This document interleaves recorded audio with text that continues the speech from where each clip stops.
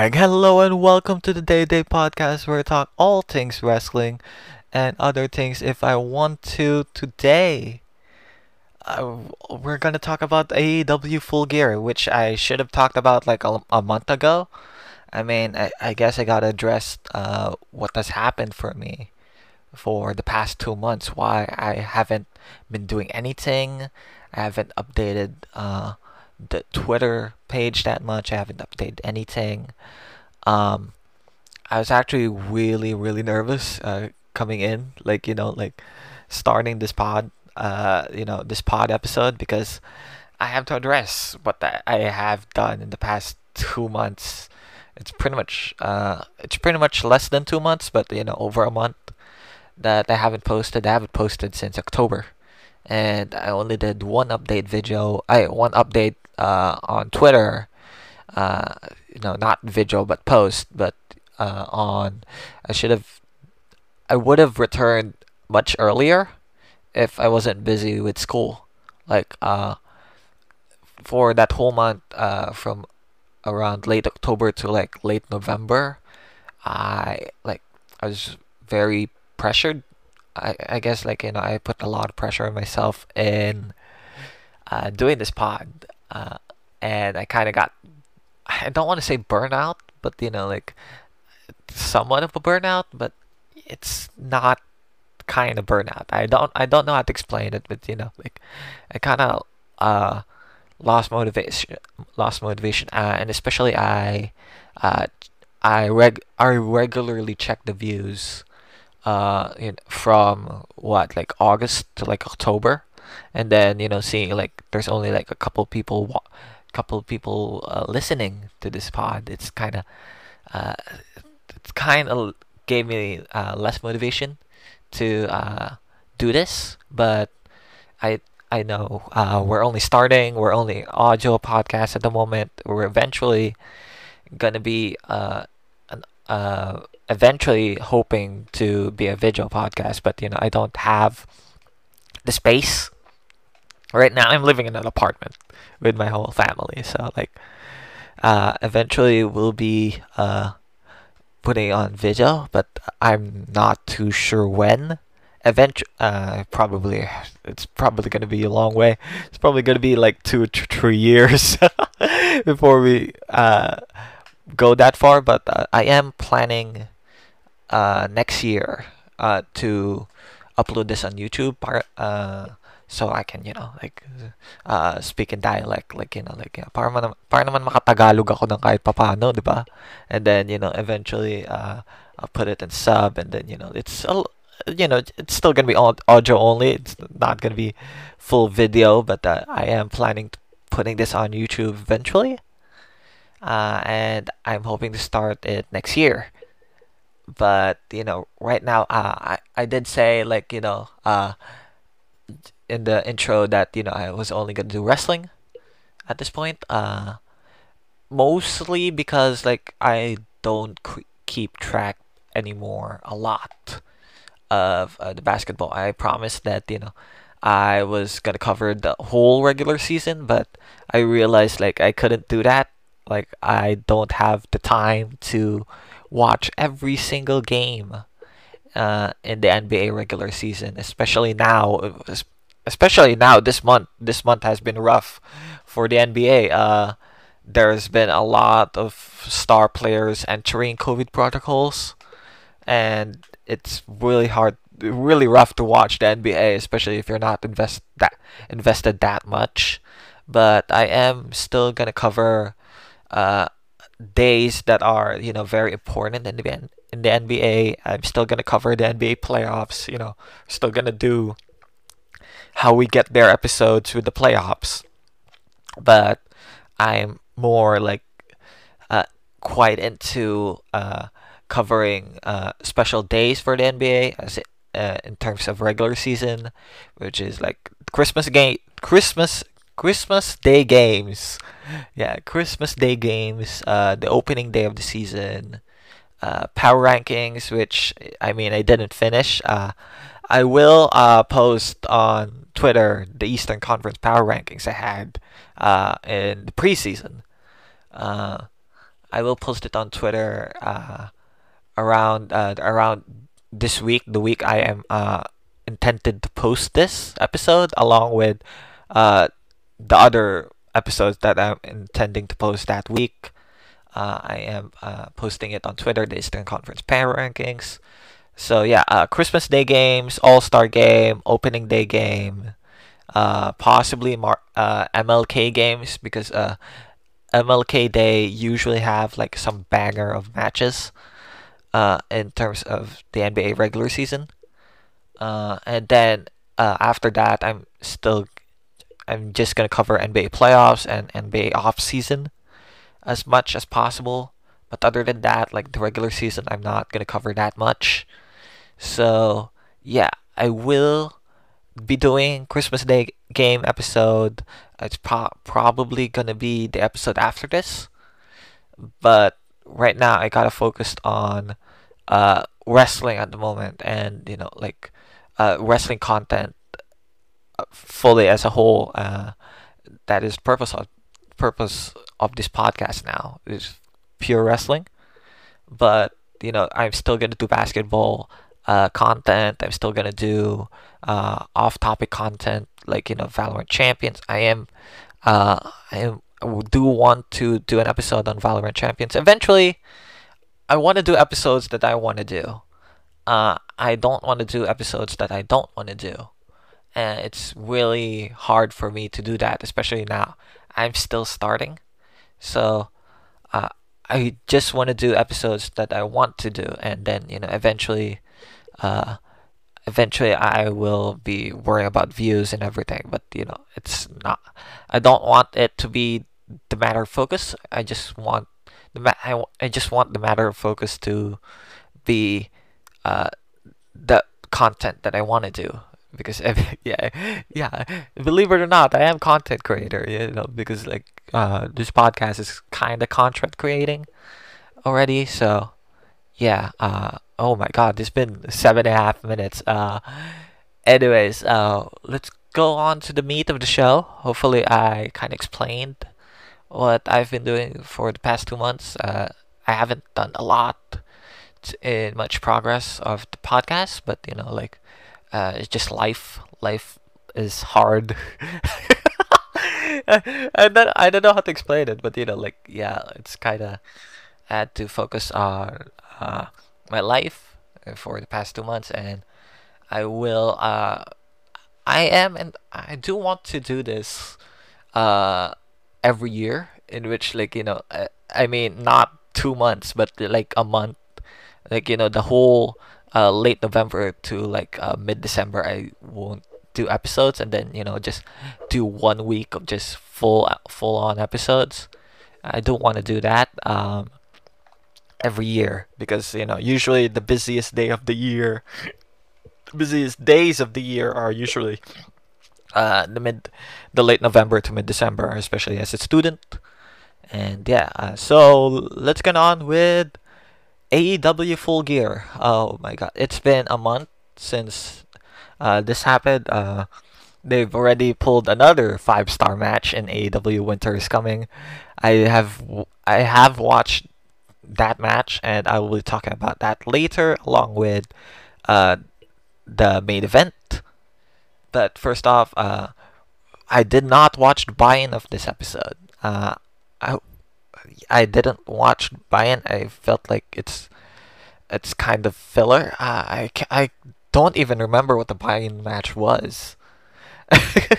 Is it bad for me that I don't remember what the buy-in match was? But I guess I'll check it out later. But anyways, first match we have the show opener, which is Darby Allin versus MJF, and I did not expect this to be a very very technical match to begin with, especially with uh two people that are basically like they're not considered veterans of wrestling at the moment. They've only been wrestling for like what 4 years, both of them, and like out of this card, it's probably the second least uh, in terms of experience. But for them to showcase very technical match. Especially at the beginning of the show. It really makes me look forward to the future of wrestling, and this is the future of wrestling. If they aren't stars right now, they'll be. I don't know what I don't know what you're watching, because these two are stars and they're very young at the moment, and that is insane to me that they can pull off a match like this. So, anyways, the introduction of MJF uh is like he goes to Josh Roberts, like introduced him as the man that beat Darby Allin with a headlock takeover. It's so troll. It's so troll, and I love that. I love that so much about MJF. Uh, he has been on fire. Uh, I don't see him ever being a babyface. Like like there's people that you don't see ever being a babyface. If they do a babyface run, I don't think they will do that well. And MJF is one of those people. Because he's a natural asshole. Yeah, let's just say it's that MJF is a natural asshole. Uh, Darby with another special entrance. He did one at All Out. He did one at Double or Nothing. I mean, he did. No. He didn't do one at Double or Nothing. He did one at Revolution. But that AEW Revolution match was a cinematic match. The one on the freaking factory thing, warehouse. I don't know if it's a factory or warehouse, but like just an abandoned house in the middle of the woods. Let's just say that, and they call it a street fight.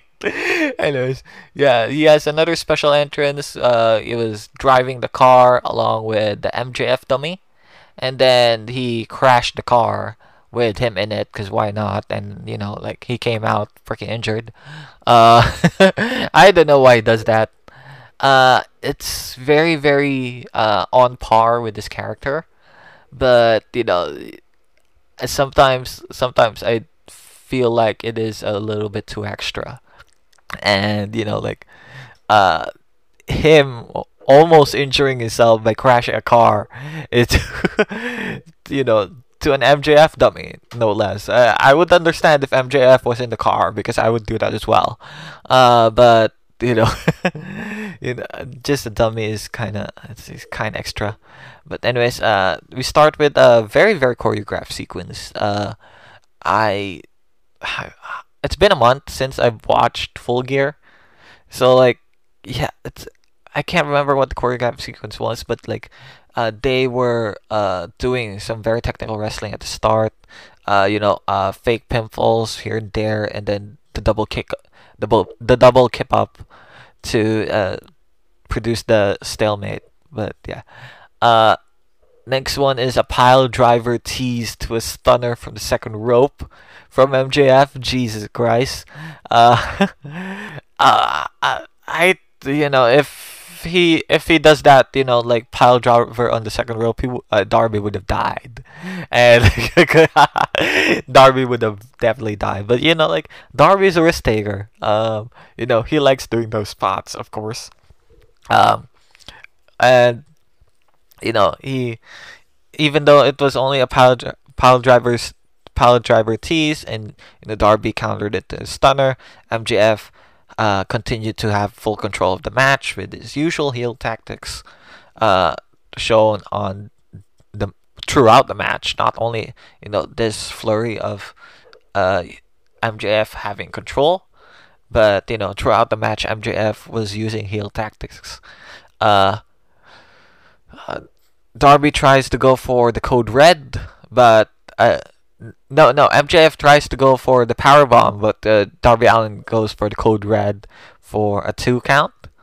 And then MJF pile drivers Darby on the apron. Good lord, I remember that spot. It's like, oh god, yeah, that is nasty. This is nasty. Cradle circle happens in the ring. Them going for the inside cradle and just rolling around the ring. And then it finishes to a cold red for 2.9999. That is very very close count. Very very close count. There was Darby Allin does a coffin draft to the outside. Of course he does. Uh, at the time of this match, Sean Spears, and Wardlow come out, but Sting thwarts them off. They didn't even get to the ring, if I can remember. Yeah, Sean Spears and Wardlow didn't even get to the ring. They just showed up in the entrance, and then Sting just runs. I think he's probably at the back, like just waiting for them to come out, and then just pow, like what Darby usually does. But Sting thwarts him off, and like while the referee is distracted, MJF gets Darby's skateboard, but Darby is able to reclaim the skateboard, and the ref finally comes back to his senses, and then sees Darby with the skateboard, and then I think the crowd, if I believe the crowd was wanting uh wanting I believe they want Darby to hit MJF with the skateboard, so they hate MJF so bad they want Darby to get disqualified with the skateboard. Yeah, from what I remember. Yeah, the crowd was chanting do it, but MJF is asking Darby to hit him, but he gives the skateboard back to the referee. Of course, he's a babyface. Babyface don't usually do that stuff. But while the referee is returning the skateboard to the outside, MJF hits Darby with the diamond ring, and then does a headlock takeover for the jury. Absolute masterclass. Absolute insane match.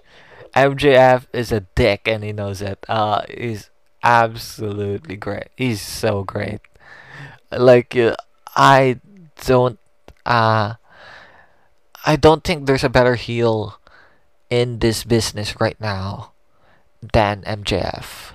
Um Roman Reigns, we'll talk about him on the Survivor Series episode, but uh Roman Reigns is kind of teetered down a little bit uh, with like what I want with him. What I want his run to be. He's kind of gotten off track a bit with this Brock Lesnar feud. I mean, everything that has been, everything has been that Roman has been doing in this title feud has been predictable. Other than like the Paul Heyman stuff. The Paul Heyman stuff was great, but like it hasn't healed it up to an extreme.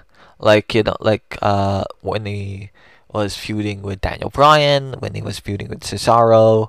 Like that first half of the year, Roman Reigns was great, but the second half is kind of meh. But right now MJF is pulling on all cylinders.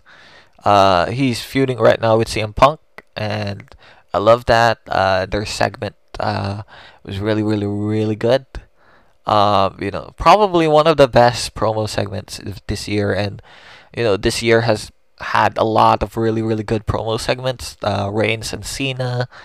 Uh, I can't remember. Punk and Kingston one was really good as well.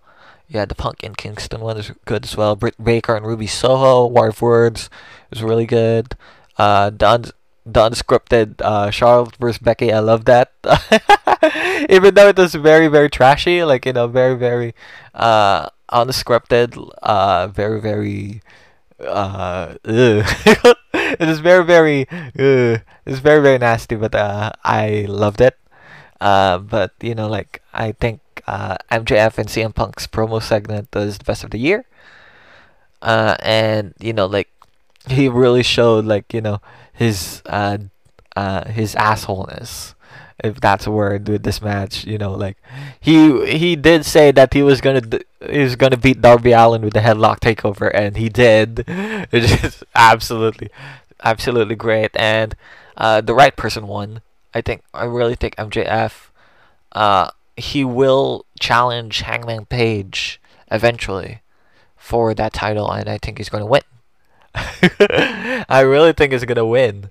If he challenged Hangman for the title, and he has been out of the title picture for a while now. His last title shot was no other than the AEW Revolution one, but that was for an angle. His last actual title shot was All Out 2020 with John Moxley, and that was really good. And he hasn't been on the title picture since, but even in the TNT title picture, he hasn't been in. But I am fine with that. Like he has. I think he's doing the best work of his career, and he's only gonna get better. That's the scary part. He's only gonna get better. He's the best heel in the business right now, and he's only gonna get better. It's ridiculous. And also, this match gives an insight on how wrestling matches will be in the future. Uh, like it's not gonna be chops and kicks all the time, but it's more gonna be choreographed art if it isn't already.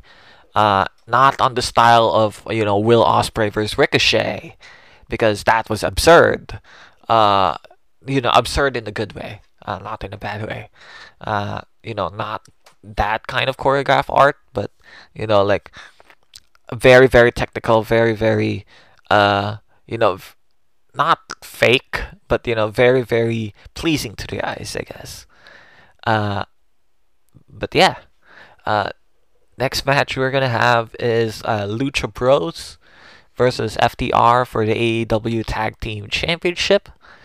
Uh, I believe this was the first one out of who the hell knows how many at the moment. No.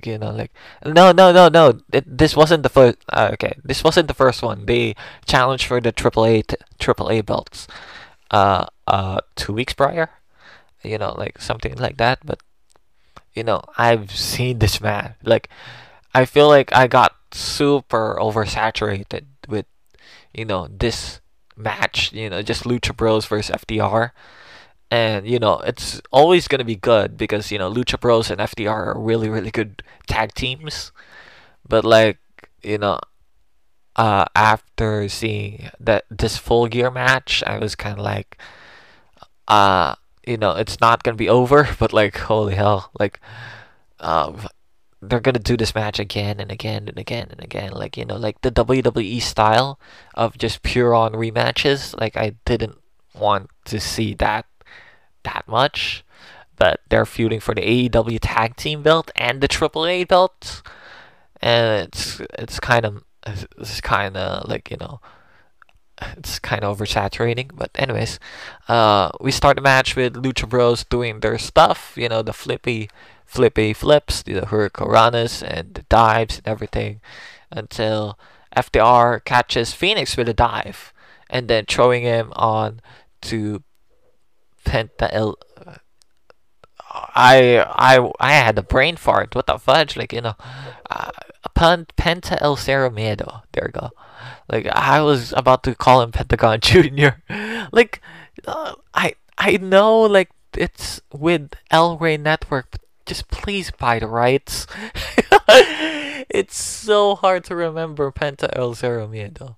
Like, I believe, Penta El Zero is fine, but he added a Miedo at the end, and then, like, just buy the rights for Pentagon Junior. Even Pentagon Dark was great. But Pentagon Dark is kind of his like heel persona, to an extent. The more hardcore of all the Pentas. What the hell am I saying? But anyways, like, yeah. After our gains control, they do their old school heel tactics. Like, if you haven't watched an FDR match, they they do 90s wrestling really, really, really well. You know, if you haven't watched like an FTR match, I recommend the 2 out of 3 falls with DIY at Takeover Toronto, and the one versus the Young Bucks at Full Gear 2020 is really, really, really good. But yeah, uh, they try to get the pin with a hit to the AAA belt, and then a brainbuster for a 2.999. That's the way they won the AAA belts. But it's not gonna be for the AEW tag team belts. It's kind of like AEW tag team championship is greater than the AAA tag team championship, something like that. But anyways, FDR does the Three Amigos. Uh, you know, like uh, the Eddie Guerrero move. There's gonna be a lot of Eddie Guerrero references on the show, and yeah, I love the Eddie Guerrero references on the show, but sometimes a little bit too much. Like, uh, you know, uh, anyways, Penta counters the Three Amigos for his own Three Amigos, and then Phoenix hit the frog splash for a 2.9999. Yeah, Jesus Christ, like I remember, the rest of the show, like I believe Jericho also does a frog splash for for to a pin. Is like I can see like backstage, like, what the fuck, dude? Like, what the fuck? We had the same idea. What the fuck? like Vince, if it was Vince McMahon, is like like it would be that would not be allowed. Like having the same finish, like having the same finish, but one gets the 2.999 and then the other one gets a 3. It's like, oh god, like Vince is not gonna let that slide. But they let that slide here, and it shows like they're not. All of them are planning different matches, their own matches, which is good. But yeah, lots of 2.999 spots. I can't remember at the back of my head all of those, but anyways, at one point Phoenix pins Wheeler, but he's not the legal person, and then Dax kicks out before 3, and then Wheeler puts on a mask and tries to cheat Pin Penta, trying to cheat, in him being the legal man, but he's not the legal man. But it doesn't work. Referee sees, the foot on the ropes, and Lucha Bros hit the assisted facebuster to retain the belts. And with this finish, like it was. It's gonna do a rematch down the line, but I was kind of fed up, like with this feud. Like, I I had to watch it over and over and over again. And yeah, like I really didn't get invested with this feud at all. But the match was still pretty solid. So the next match we're going to talk about is Bryan Danielson taking on Miro for the AEW World Championship Eliminator Finals. And we've seen this match on WWE, but not to this extent where Bryan Danielson is still Daniel Bryan, and Miro is like the God's favorite champion, the God's forsaken champion. Sorry, not he's not the favorite anymore. He got he says God turned his back on.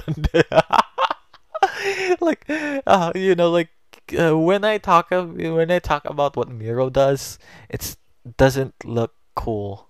It doesn't sound awesome, but when Miro does it, makes it sound so awesome, and that's why he's such an underrated performer, and he's also an underrated powerhouse as well.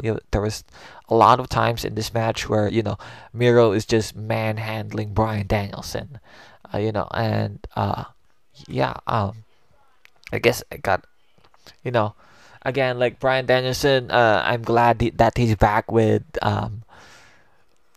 American Dragon. American Dragon, Bryan Danielson. I am glad that he he brought that back, because I was not into wrestling at the moment. When he turned into Brian Danielson, of course. That was in the Indies. Uh, that was like around 2008, and I started watching wrestling 2012, I believe. N- no, 2011. That was the time when Punk hit the pipe bomb. That's when I started watching wrestling. Um, so yeah, I haven't seen Brian Danielson like, other than a few videos here and there. But he's a fucking machine. He's an absolute machine. He's going to actually get kick your freaking head in. And we saw that a lot in this match. Miro also did the yes chance in this match. I mean, we're not allowed to address it with as the yes chance because uh, Brian personally said that that's a WWE thing, and he uh, with all due respect, I couldn't do the Steve Austin thing, but the My Way promo.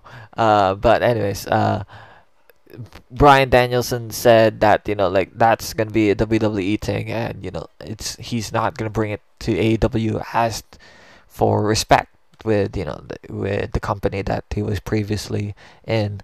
So he's not doing the yes chance, but the rest of AEW is very free, very free to do the yes chance to against Brian Danielson, which is great, which is great. Anyways, he gets immediately kicked out of his mind by Brian Danielson. Jesus Christ. Uh, he Brian Danielson put a knee bar onto Miro, but Miro powers through, and it's a goddamn German. Brian Danielson taking Germans is not exactly pretty. Especially with the concussions that he has had. He had to retire at one point because of those concussions. Yeah, Brian Danielson taking Germans is not pretty. Brian fights out of the game over. I love that it's still game over. The camel clutch that Miro does, and he tweaks it a lot. He tweaks it a lot, into which sometimes he's lying down at that point.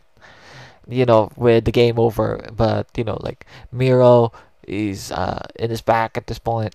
Brian's back at this point. Brian tries to fight out, but Miro kicks him and then tries to put the game over again. But Brian reverses it to LeBell lock, and Miro tries to fight out of it, but Brian readjusts to a triangle, and I know that Brian is a submission specialist true and true. Uh, you know, I know he has said at one point on WWE backstage that he gets jealous of Zack Saber Jr.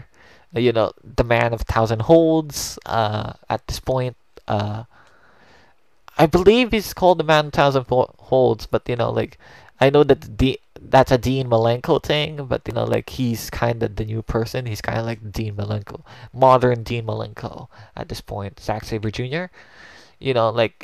I know Brian gets jealous of Zack Saber Jr. and finally gets that submission specialist thing to work, because in WWE he hasn't polished it that much, because he's kind of an underdog person in WWE. Even on his heel run, when I expected it to be like a lot of submissions, it turned out to be a lot more uh brutal kicks. I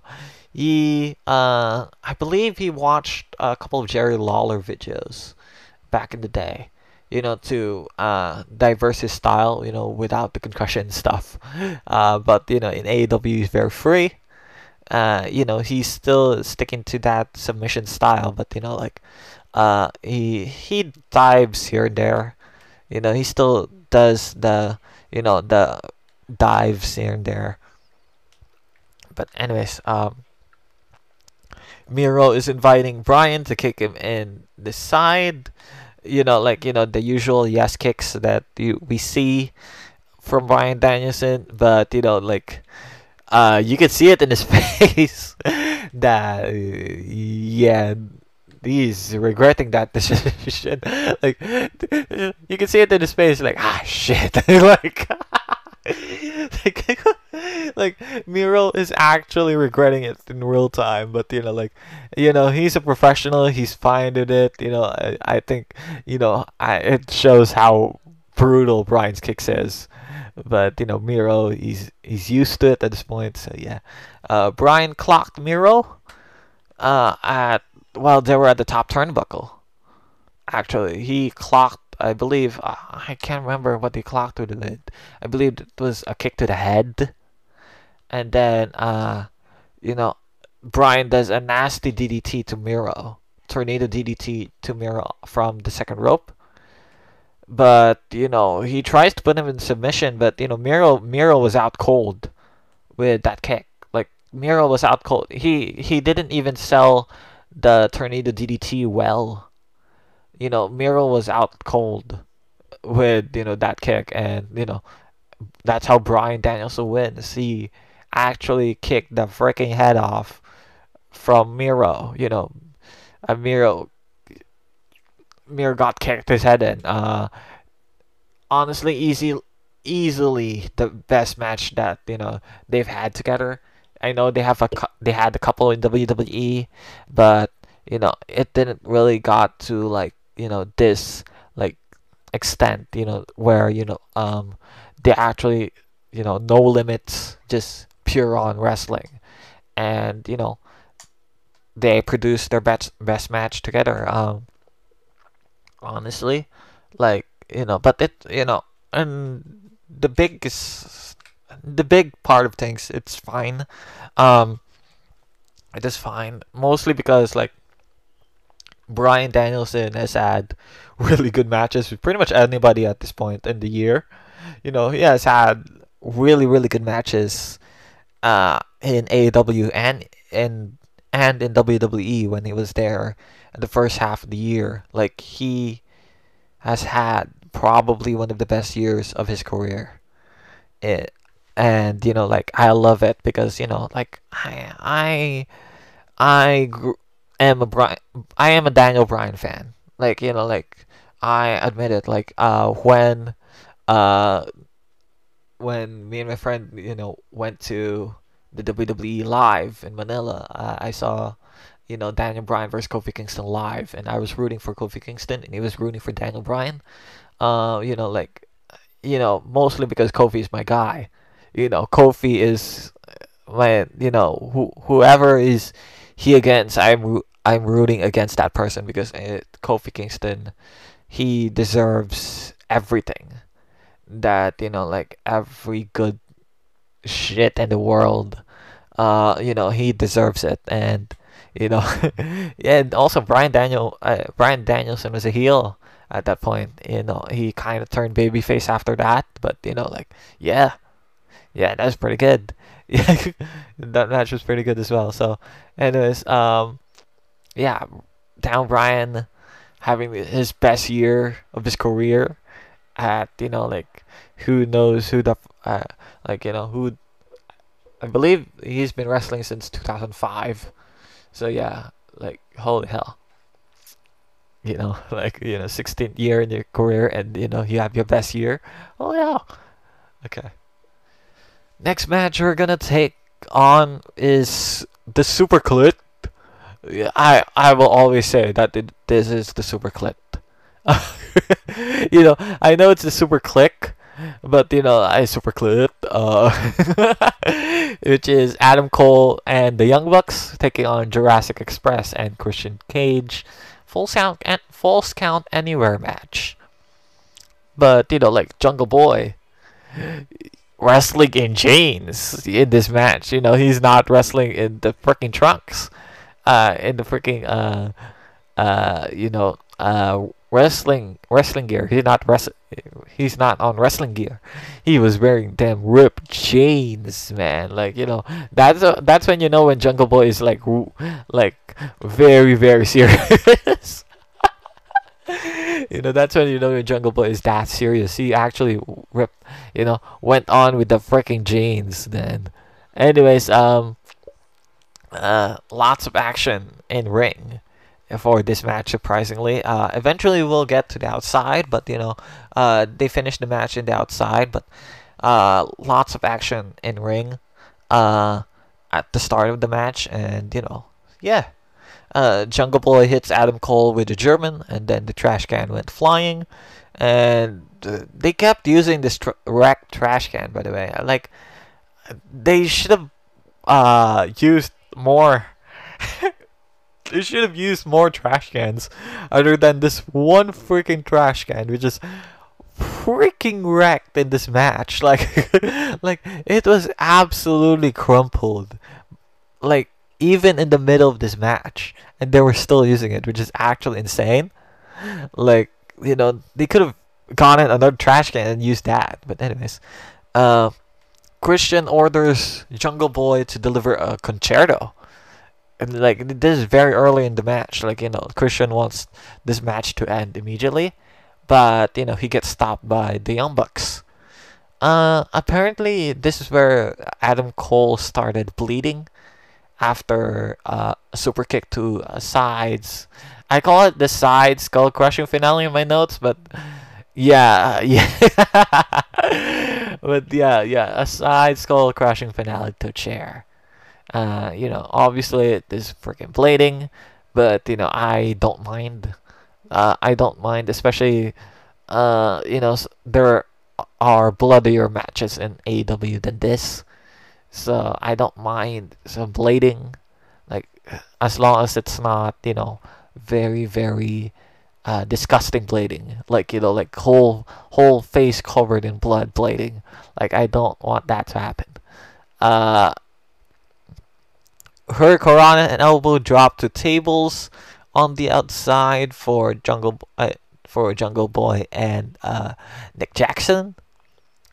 But meanwhile, Christian crossbodies the Elite off the fan entrance. When you enter an arena, that's where you enter.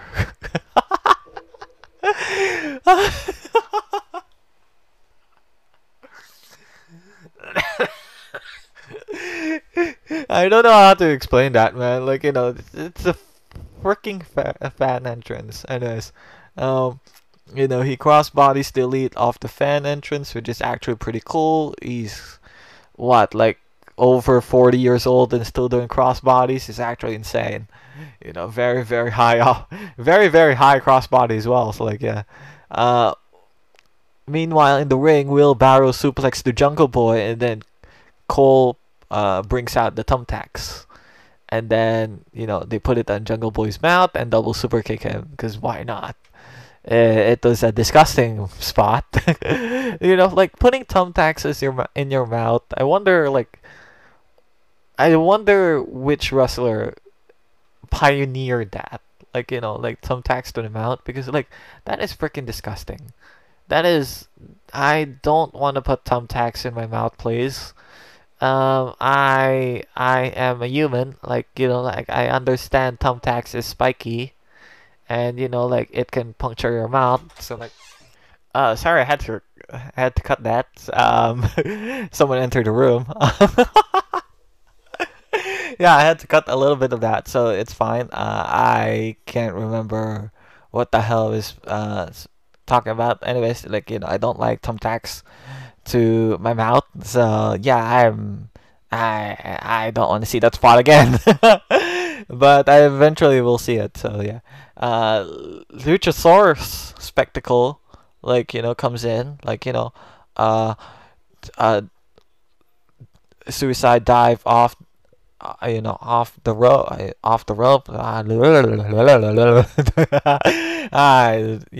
Luchasaurus, like, he goes ham to the Elite, but he gets stopped by the wrecked trash can. He got taught. I believe the wrecked trash can was thrown on his head, and that stopped his momentum. And then Luchasaurus kicks out at 1. And then, Matt Jackson's like, nope. Everybody follows him on the ramp. Luchasaurus is not kicking out at 1 ever again. So, anyways, they fight on the ramp. Adam Cole brings out the thumbtack knee pads. And, they wear it, and then they do the BTE trigger on Luchasaurus. And, I thought that was the end of the match, but Jungle Boy saved the match. So yeah.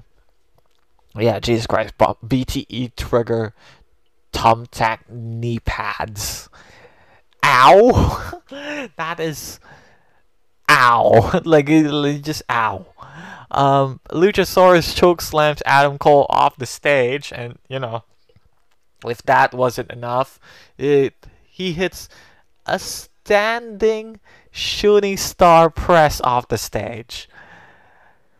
That is incredible. Like, Luchasaurus, actually incredible. Like, standing shooting stars press off the stage. He was a jobber in NXT. Like, he was in NXT, like, the very, very early days, but he got fired immediately. But good lord, man. Holy shit. Okay, anyways, after Luchasaurus kills everybody, Christian sets up the concerto, but Jungle Boy turns into a jungle man. He turns into a jungle man and then says, "Let me do it," and then hits the concerto for the 1, 2, 3. Oh my god, this match was fun. Like, there's a lot of matches in this show, which is stupid fun. Anyways, Big Dog Dave Meltzer gave this a 5-star match.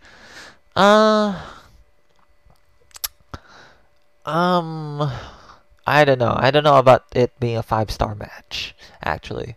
Maybe there's a lot of times Dave Meltzer gives a 4.75 when it deserves to be a 5. And then sometimes he gives 5 stars to matches that I think is a 4.75, 4.5 even. So, like, I don't think it should be a 5, but, it's definitely higher than 4.5. So, yeah, 4.5, 4.75, I think that's what, Dave Meltzer should have given this match. But, like, it's a 5-star, I guess, yeah. I mean, WWE gets... no, not WWE. NXT gets 1 5-star a year. And, AEW has, like, what? Like, a couple this year. And JPW didn't even have, like, very many 5 stars like they used to this year. Mostly because NJPW's roster is, is on a hospital. Like, like, every time, like, they were trying to get momentum this year, NJPW has a major injury. And that sucks for a promotion. I am glad that AEW nor WWE didn't have like that major of situation, especially on NJPW side. Like like that was very, very serious. But I think it's only NJPW who got hit really hard, not only from the Rona, but like the injuries that they had this year was absolutely insane. Plus, like the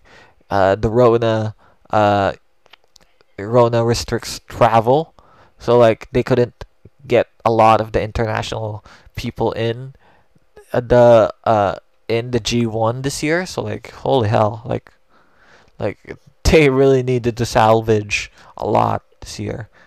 So yeah, like, I mean, I don't mind AEW getting like multiple 5 stars because like they're on fire right now. And yeah, but speaking of AEW being on fire, this match wasn't. This match wasn't it. This next one wasn't it. Pac and Cody Rhodes versus Malachi Black and Andrade El Idolo. Very random put tag team match. It's you can just see this in WWE to an extent. Even in NJPW, you can see this very random put tag team matches. But like the Cody Rhodes Malachi Black feud was, it was already getting stale. Like the fans hated it. To a point where Malachi Black was actually getting cheered on by everybody, and then Cody Rhodes was getting booed out of the building. But I guess this is a good good transition to Pac versus Malachi Black. Cody versus Andrade. We could see these matches over and over again. So yeah, like, and I think I can't remember what happened to the Cody Malachi feud, but I believe Malachi beat Cody once again, and then yeah, that's what happened. Speaking of Malachi Black, we gotta get that House of Black going. Malachi usually mentions the House of Black. That is that he does in his promos. But we gotta actually get that House of Black stable going. Like there's Buddy Matthews. I know Buddy Matthews is an NJPW strong guy. But he can be poached to AEW and go to that House of Black thing. I know Brody King is getting close to that deal for AEW, so we can have him in the House of Black. Like I think Malachi Black, Brody King, and Buddy Matthews. I think that stable would be killer.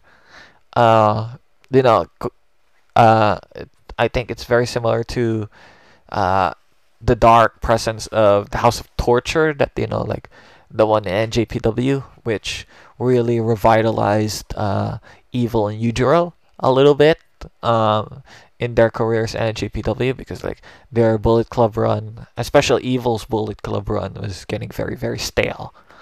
So yeah, we gotta get that House of Black going. Anyways, as per usual, Cody gets goddamn booed out of the building.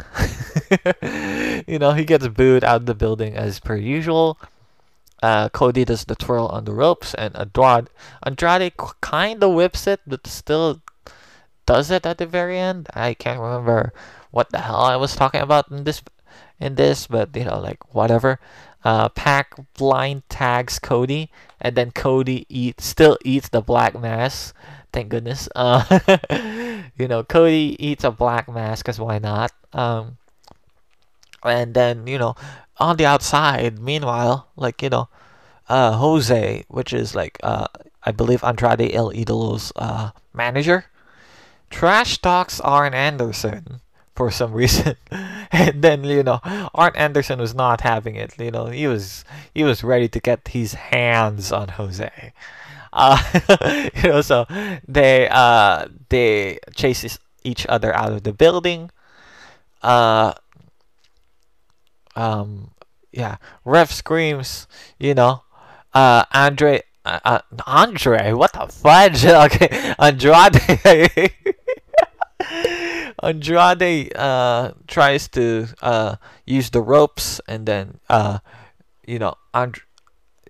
the referee sees it, and then he screams on Andrade's face hand in the rope, and then two. That was pretty funny from the referee.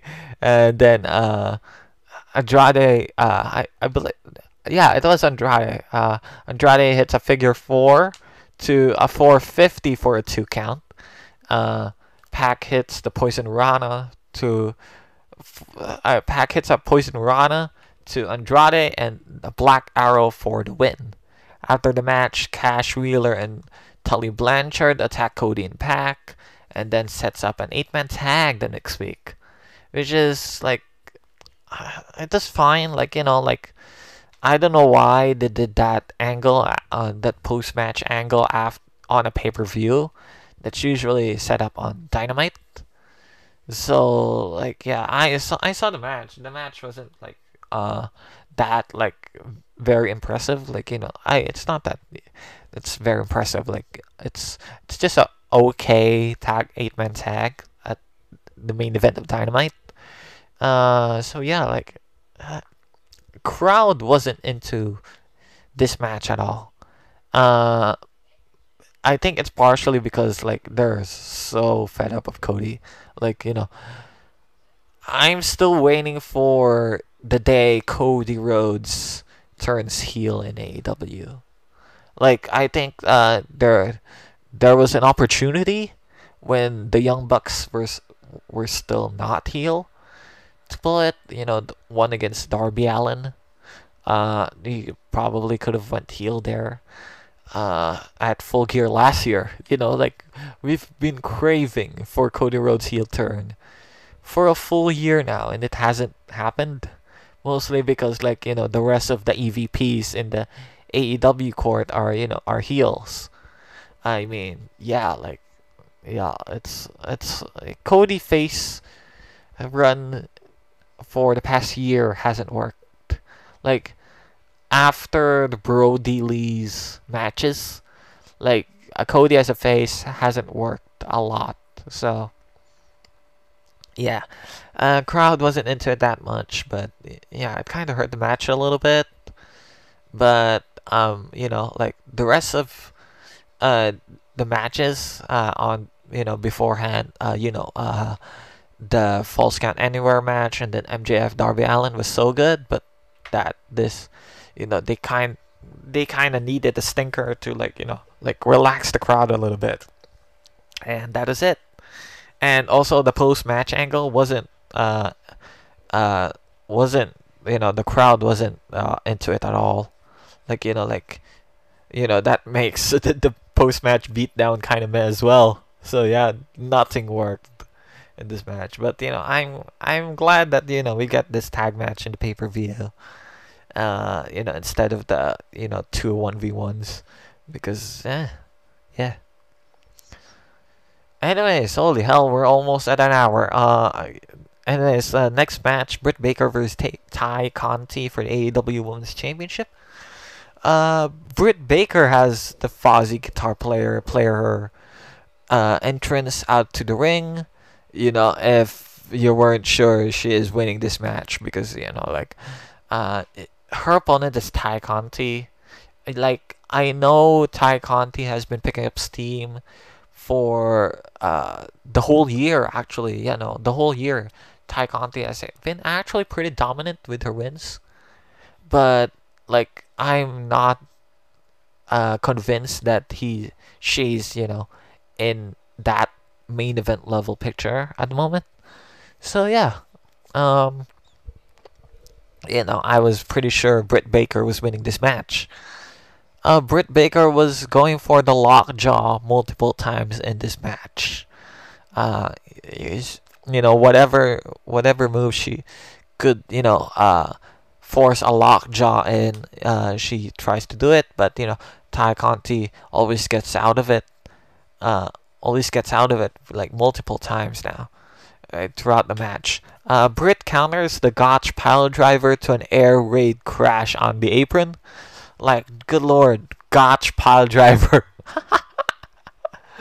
Oh my lord. Okay, like yeah. Anyways, interference by Jamie Hayter and Reba. Is it Reba or Reba? I don't know. I have no clue. Uh, anyways, Reba was loud.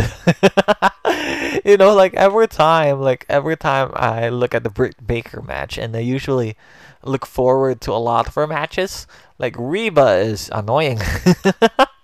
Reba is so loud. It's actually insane. So, anyways, interference by both Jamie and Reba leads to two curb stomps, and then Britt Baker tries to go for the lockjaw but couldn't get it. Britt goes for the lockjaw again, but Tay tries to counter it with the pin, But Britt rolls up Tay for the win.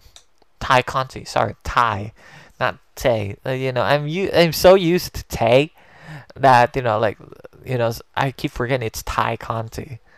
Anyways, Britt rolls up Ty for the win. Match was okay. This is the two least experienced. Uh, this is the least experienced match. Match in terms of experience. This was the least. But the match was still pretty decent. The result was never in doubt. But still pretty decent. Next match, CM Punk versus Eddie Kingston. Holy hell! The build to this match is actually pretty good.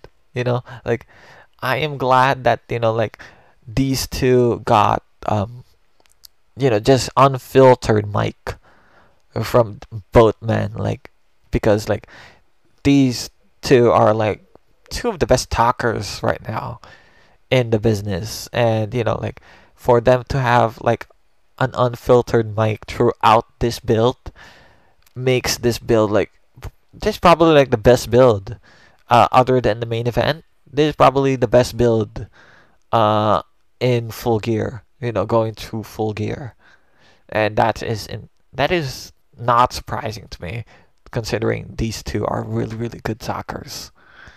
Anyway, CM Punk coming in this match with the freaking short shorts, bruh. Like, I think he hasn't, he hasn't settled in, with the ring gear that he wants for his matches. He has tried the short shorts, he has tried the UFC shorts, he has tried the jeans, he has tried everything. Because he doesn't want to do that wrestling trunks again. So I'm pretty sure he doesn't want to do that wrestling trunks again. So CM Punk trying to wrestle in the short shorts is, yeah, it's okay, but I still like the all out gear rather than the short shorts. This match was just a mugging. Um, I don't I didn't even make notes for this match because it was just a full on mugging between the two throughout the match. These two put wrestling aside and just want to punch the hell out of each other. Just want to batter the hell out of each other. And it only took 3 minutes, but CM Punk was already busted open because they were just battering each other like a full on mugging. But yeah, at one point, CM Punk did the lead up to the five knuckle shuffle. he he did the two shoulder tackles, and then the slam, and then puts his hand up, and then Eddie Kingston flips him off. Of course he does. Ooh, yeah, he got booed the hell out of that for that lead up for the five knuckle shuffle. And then and then the promo after with MJ, it just makes the promo with MJF, a few weeks after, be so good, because MJF keeps referencing John Cena in that promo, which is absolutely amazing. Um, Anyways, Eddie did the go to sleep taunt onto Punk, and then Punk hits him with the GTS, and then Punk hit one last GTS for the 3 count. I obviously love this match. I didn't make a lot of notes for this match because I just wanted to watch this full on full on shoot fight. Pretty much, it was pretty much a shoot fight between the two. It was not a wrestling match. It was just two people want to kill each other, and I like that. I sometimes you gotta have that variety in your wrestling. Um, so yeah, uh, semi main event. We're gonna talk two more matches here. Inner Circle versus American Top Team. This is the Minneapolis Street Fight. Um, before the match started, they introduced Baron von Draschke. Um, I don't. I'm modern wrestling fan, so like I don't know people from 80s, 80s or 90s wrestling. Like the very very obscure ones. I believe he's an 80s wrestler. And yeah, he was the creator of the Claw, the Iron Claw, which is like uh, thank you for that AEW, or else I wouldn't know who the hell he was because I'm a modern. I'm only 21, so like probably won't haven't seen like a lot of wrestling matches for me. Uh, you know, f- uh, the crowd starts chanting "Fuck you, Lambert." I gotta love it. Like Dan Lambert. If you want like a cheap heel pop, like a guaranteed heel heat, it is Dan Lambert. Dan Lambert is just really, really good at being heel. He's he's really good at being a prick. That's what he does. Um, we get a stare down between Chris Jericho and Junior Dos Santos. Chris Jericho versus Junior Dos Santos in a wrestling ring is a fucking sentence. It's just like, oh my god, that's just really good. I think that's really good. Oh yeah. Uh, anyways, Junior Dos Santos like uh does a freaking standing moonsault. Of course he does. Like he didn't do a lot in this match. Like the two UFC fighters that American Top Team had didn't do a lot in this match, but Junior Dos Santos in particular was taking a lot of really really big bumps, and he was doing a lot of really really cool stuff as well. And this was the highlight of it. JDS doing a standing moonsault, which is absolutely ridiculous. Um, I don't know. I wrote this on my notes, so I don't even know how to describe this part. But uh, Jericho brought out something, but it got a pop. It's probably Minneapolis thing. Uh, they start chanting "Purple Rain." I don't even know what the hell this, like yeah, yeah, yeah. Like I guess it has to do something with the Purple Rain. You know, so yeah. Purple Rain is song. I know it's a song, so like yeah. Other than that, I am showing my youth right now. I don't even know what the hell Purple Rain is. So yeah. Anyways, Ethan Page gets put inside the trash can. His whole upper body gets put in the trash can, and then Santana Ortiz hits him repeatedly with hockey sticks. And then they both put Ethan Page and Scorpio Sky in double submissions, and like Sammy Guevara. Sammy grabs a football. He grabs a football and then throws it at Scorpio Sky's face. Like absolute direct hit. It's why not? Why? I mean, like he hits him straight in the face, like for no reason at all. Like I don't know what the hell he did, why he did that. Like that's just so funny. Like he just straight to the face. Anyways, Jake Hager breaks the count with a fucking toaster. And then like Jim Ross and Tony Schiavone, like they flip out seeing this toaster. Like like Jim Ross is like, is that a toaster? And then Tony Schiavone is like, it's a toaster. It's a toaster. Like oh man, good lord. Like this match was just stupid.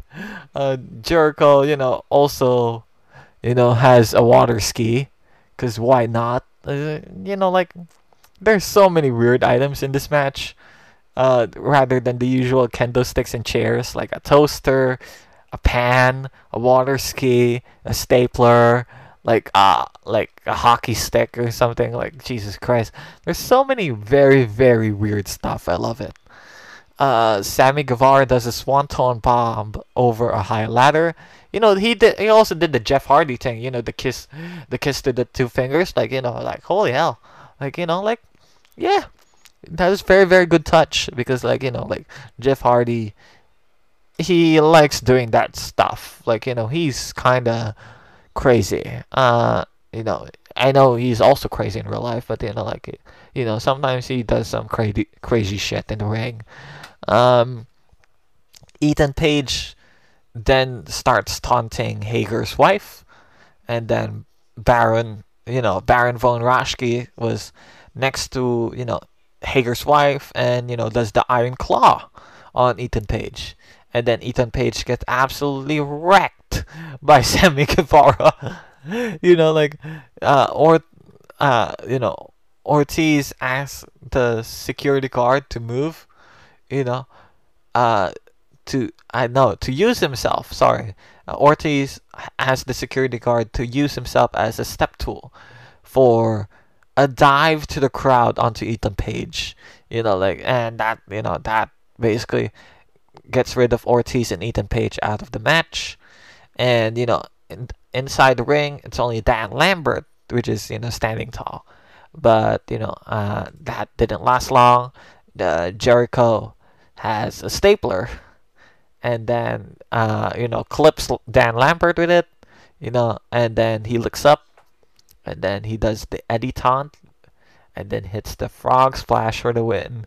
You know, before, you know, after screaming to Phoenix like, "What the fuck, dude?" Like, Jesus Christ, that was the finish of my match. This is the finish of my match, man.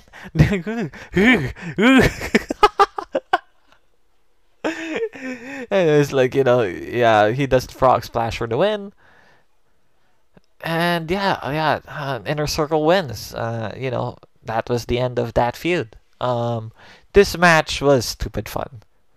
I freaking love this match. Like, I don't know which match I loved more.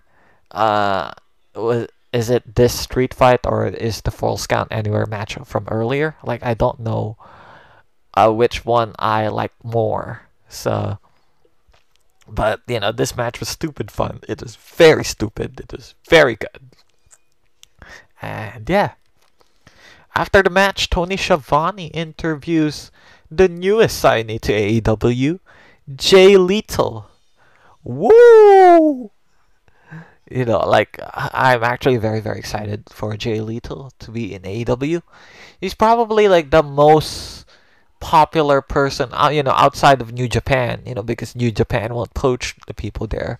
But he's probably the only like, you know, very very popular person that never went to WWE.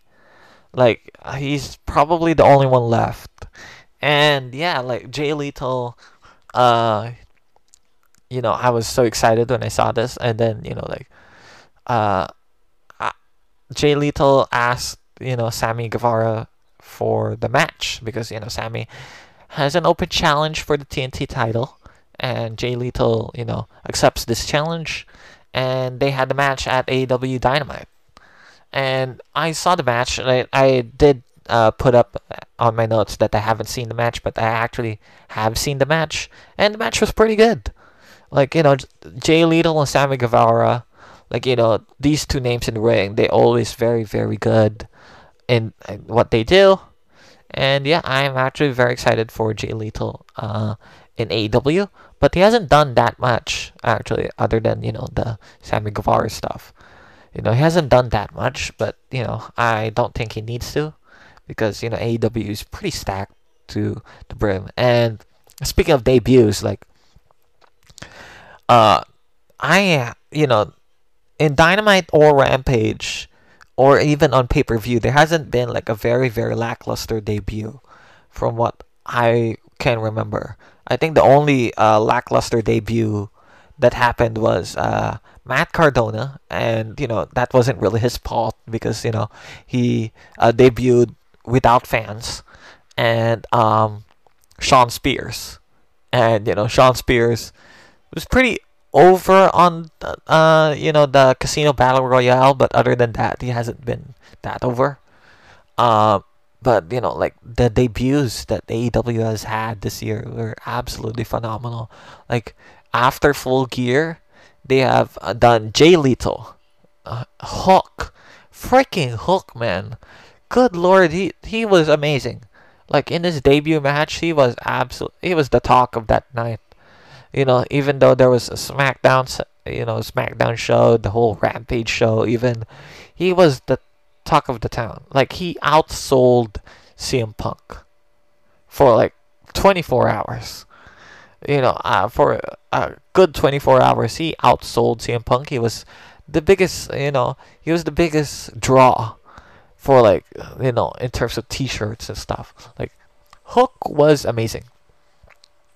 Hook is gonna be a star in the future, and uh, he's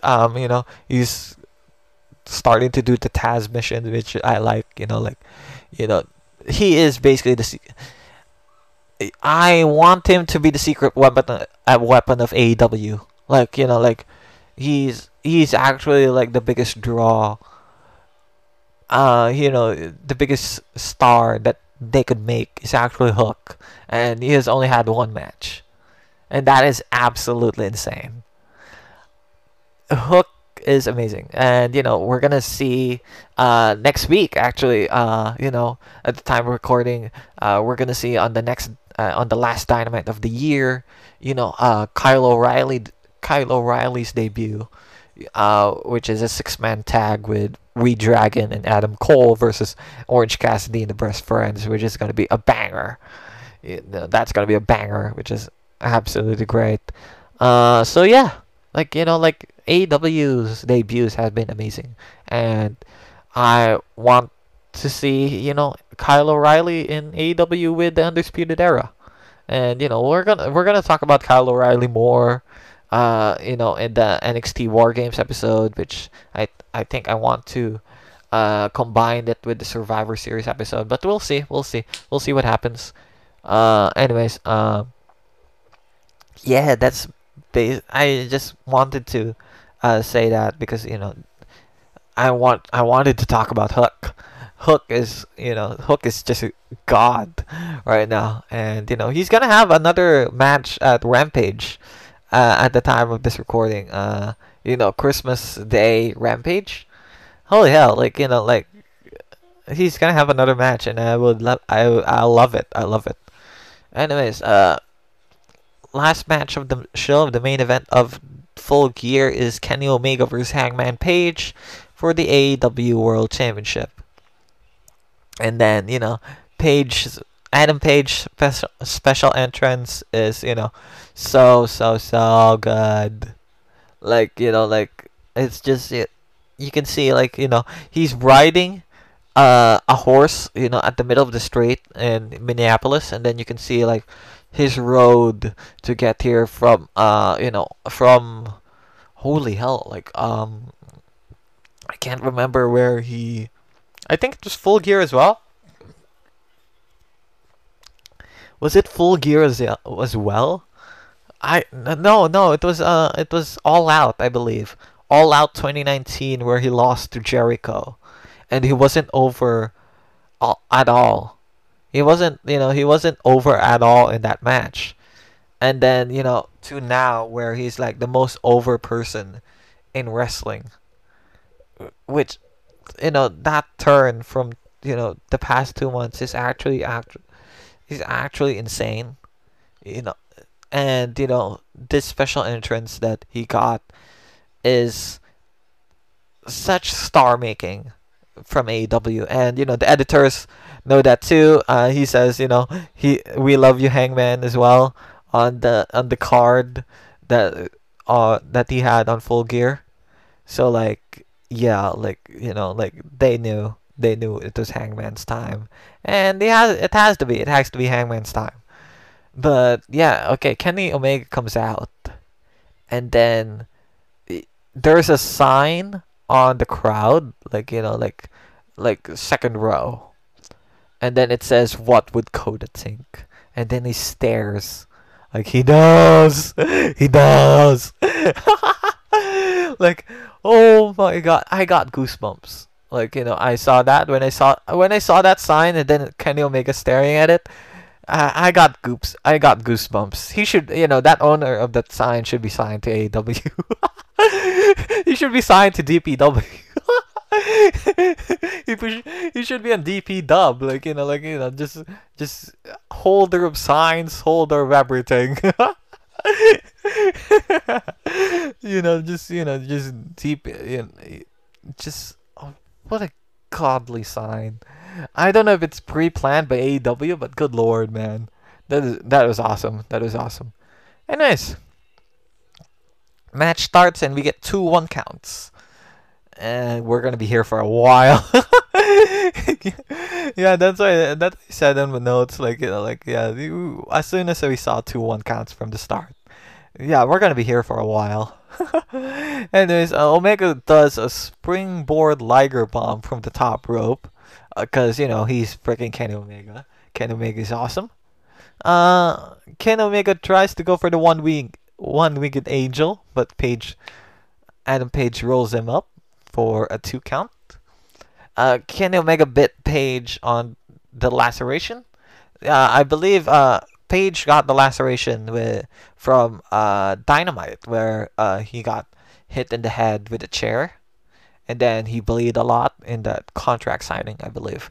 So yeah, Kenny bit that laceration, and then Page bites his forehead off as well, because that's the babyface thing to do. I don't know how to put it. Page takes out the ring post camera to get support for a jumping lariat to a table that didn't break. It kind of just yeah, he jumping lariat to Kenny Omega, and then they lie down, and then the table didn't break. It kind of just moved to the side, and yeah, ow, just ow. They just hit the floor instead of through a table. It's kind of yeah. That I think that would have hurt. And Omega wrestled this match hurt, I believe. I remember seeing a report where Kenny Omega was doing this with a bad shoulder, which is absolutely insane because he still put up a really really good match with Hangman, even with a bad shoulder, which is actually insane. Adam Page was gonna go for the box shot lariat, but Kenny couldn't stand up, so Page tries to hit him with a V trigger. Which is actually oh, for me, I got I got an audible gasp, with Page trying to do the V trigger, but Kenny tries to counter Adam Page, but Page elbows and power bombs him for a 2 count. It's great. Adam Page goes for the buckshot lariat again, but Adam Page hits the referee. Kenny tries to hit Hangman with the belt, but Page hits him with the dead eye. And then Aubrey Edwards does, the Charles Robinson run from WrestleMania 24. That famous run from Charles Robinson. His WrestleMania moment was him running from the back to that long ass apron. And that long ass ramp, sorry. That long ass ramp, and then 2.999, and then the shock face as well. Because why not? Aubrey Edwards also does the shock face. Yeah. The Bucks, after this, the Young Bucks come out. They're limping from the match they had prior, and Paige and Kenny start hitting anything on each other. Just clothesline, punch, anything that they can, hit them with, aside from being a DQ. Paige counters uh Kenny with his own one-winged angel for the 2.9999. I did not expect Kenny Omega to be the one who kicked out to the one-winged angel. Yeah, like the one-winged angel hasn't been kicked out by anybody other than Kenny Omega at this point. So like like I wished like like he Page didn't go for the spot. Like like it's just you know it just lowers the intensity of the one the myth at this point. Yeah, I'm calling it the myth of the one-winged angel. Like like nobody kicks out of the one-winged angel, which is like, oh man, why? Like yeah, it's just oh. Anyways, Page hits a buckshot lariat to the back of the head, and and Adam Page is about to hit another one, but looks at Mac Jackson. Actually, he looks at Nick Jackson first, right?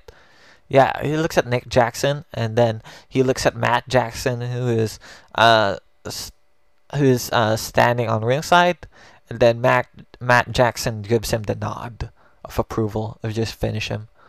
Like like I think that is such good storytelling. Like the build of Young Bucks basically betraying Hangman, right? Like he didn't they didn't want Hangman anymore in the elite. So like like that nod of approval, which is basically saying to end this to end this run, is god tier. Like like it's god tier storytelling. I love that so much. Anyways, Adam Page, after getting the nod of approval, hitting the buckshot lariat, and then wins the AEW World Championship. Hangman winning was definitely the right decision here. Ken Omega is currently on break because I mean he needed that break. He needed that break. He has been wrestling 2 years straight, no breaks. It's actually insane. Like like his body is wrecked. His body is now wrecked.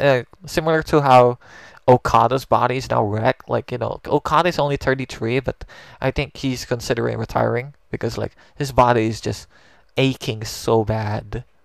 Like he had to take breaks here and there. So yeah, Kenny is having a well-deserved break. So Hangman winning the title, getting the title from him is abs- absolutely the right decision. If you think Hangman should have lost here, then you should contact Gedo, and then like ask him about this NJPW booking. Interview him for his New Japan booking because like, good lord, you're a sick person. You're a sick person. So yeah. Anyways, Hangman winning was the right decision, and honestly, like it led to Hangman Page versus Bryan Danielson. But I actually think it would have been when I was watching Full Gear at the time, I thought Hangman Page versus Miro was the money matchup. But like Hangman Page and Bryan Danielson was kind of meh. When I thought of it, was kind of like it's not the right match. But then they got their match at Winter is Coming, and then Bryan Danielson having a semi heel turn. He's pretty much a tweener at this point, but it's kind of semi heel turn where Bryan said he's gonna kick the freaking heads out of the Dark Order, and he almost did. He freaking uh had Alan Angels limping. He kicked the hell out of he kicked the tooth out of Colt Cabana. And then had a really really good match with John Silver. And before that, 60-minute draw in Winter is Coming, which is like, oh my lord, that was a really really good match. It never really got to like that that intensity, like you know very, very last minutes of the match, like like last minutes of the match, just hitting move after move after move. But it's fine. because like I think the flow of the match, flow of that match for 60 minutes was so consistently good, and it never really got to that second gear, which is makes me realize that I want this rematch more, right? And like time limit draws this year has been so freaking good. Uh, Not all of them, because Stardom does it a lot. Not all of them, but like some of them have been really really good. It is the year of the time limit draws. It's actually insane. Um, yeah, Brian Danielson versus Hangman Page. Winter is coming. You gotta see that match. It's not my match of the year, which I'll talk about. This, which I'll talk about. It's probably going to be the last episode of the podcast this year, which is my best matches. Favorite stuff that has happened in wrestling this year. But yeah, overall, like the show was really good. Um, it wasn't as good as All Out, because I think All Out was my pay per view of the year. This I don't think they're gonna ever top All Out and Full Gear last year, especially when they had a lull in the middle with the Cody match and the Britt Baker Ty Conti match as well. It was just okay, and then the Lucha Bros FTR was pretty it's pretty solid, but I've seen that match a dozen of times now. That I just think it's okay. But the last three matches that we had was so great in variety. Uh, Makes it that like you can trust AEW in doing any match that they can do, as long as it's not bra and panties match. As long as the weird stipulations that Attitude Era WWF had for women, just don't do it. Like just don't do it. Uh yeah, yeah, you can trust AEW in basically any match that they can do, and I like that for promotion. Yeah. I'm giving this pay per view an 8.25, which is I believe lower than Money in the Bank. I believe uh I don't know, no. Money in the Bank was an 8 out of 10 for me, but I did enjoy Money in the Bank better than Full Gear, which you believe it or not, because but some there's some standalone matches that are like really stupid fun, which is I love. But yeah, I'm giving it an 8.25, which is basically the same grade as I gave Crown Jewel. And Crown Jewel was really, really, really good. So, yeah. Yeah, Full Gear 8.25. And that's gonna be it for the episode. I didn't realize we were exceeding 1.5 hour now. This is my longest episode to date.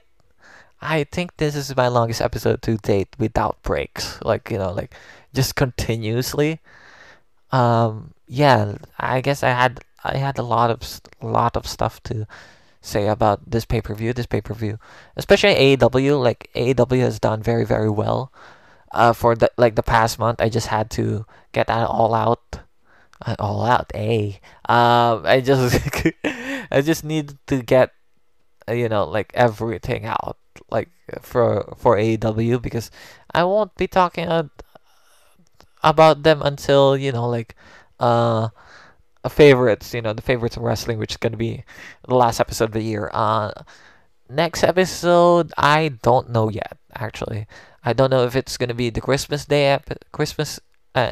games episode for the NBA, or Survivor Series, and possibly NXT War Games. But I'm hoping that I can compact Survivor Series and then NXT War Games to like an hour and a half, because like Full Gear, I actually I didn't expect it to be this long. So I hope that it's not as long as this. So, anyways, for do. I'm hoping to do 5 episodes before the year is done. And this is the first one. The second one is the NBA Christmas Day games. The third one is gonna be Survivor Series and NXT War Games. This is in no particular order, by the way. So I don't know if it's I don't even know if this episode is gonna go first or it's gonna go second. Then in Christmas Day games. But yeah, no particular order. This episode, Christmas Day games, NXT War Games slash Survivor Series, Valorant Champions. I do want to talk about Valorant Champions. I think that's going to be the shortest episode out of all 5. And then lastly, I do want to talk about favorites of wrestling 20. My favorite moments, favorite stuff from wrestling this year, because this has been a really, really good year for wrestling. Not as good as 2019. I think 2019 was still the best year of wrestling that you can ever ask for. But 2021 was pretty good as well. So yeah, I might add in like a couple of stuff and the favorites of wrestling as well. Just personal life and stuff. But anyways, I don't know what I'll say to that yet. But anyways, I kind of have to end the episode now. Because yeah, we're approaching 1 minute 37. 1 minute 30. Yeah, 1 minute 37 this episode. So yeah, this has been the Day podcast, and don't forget to share this episode to anyone that you know, anyone that you think will love wrestling. If Please also follow us on Spotify and on Twitter at Day Podcast, and you can search us on Spotify and Anchor, which is titled the Day Podcast. That is DAYDEA, and yeah, please hopefully follow us. Following us on Spotify and on Twitter goes a long way for me, and yeah.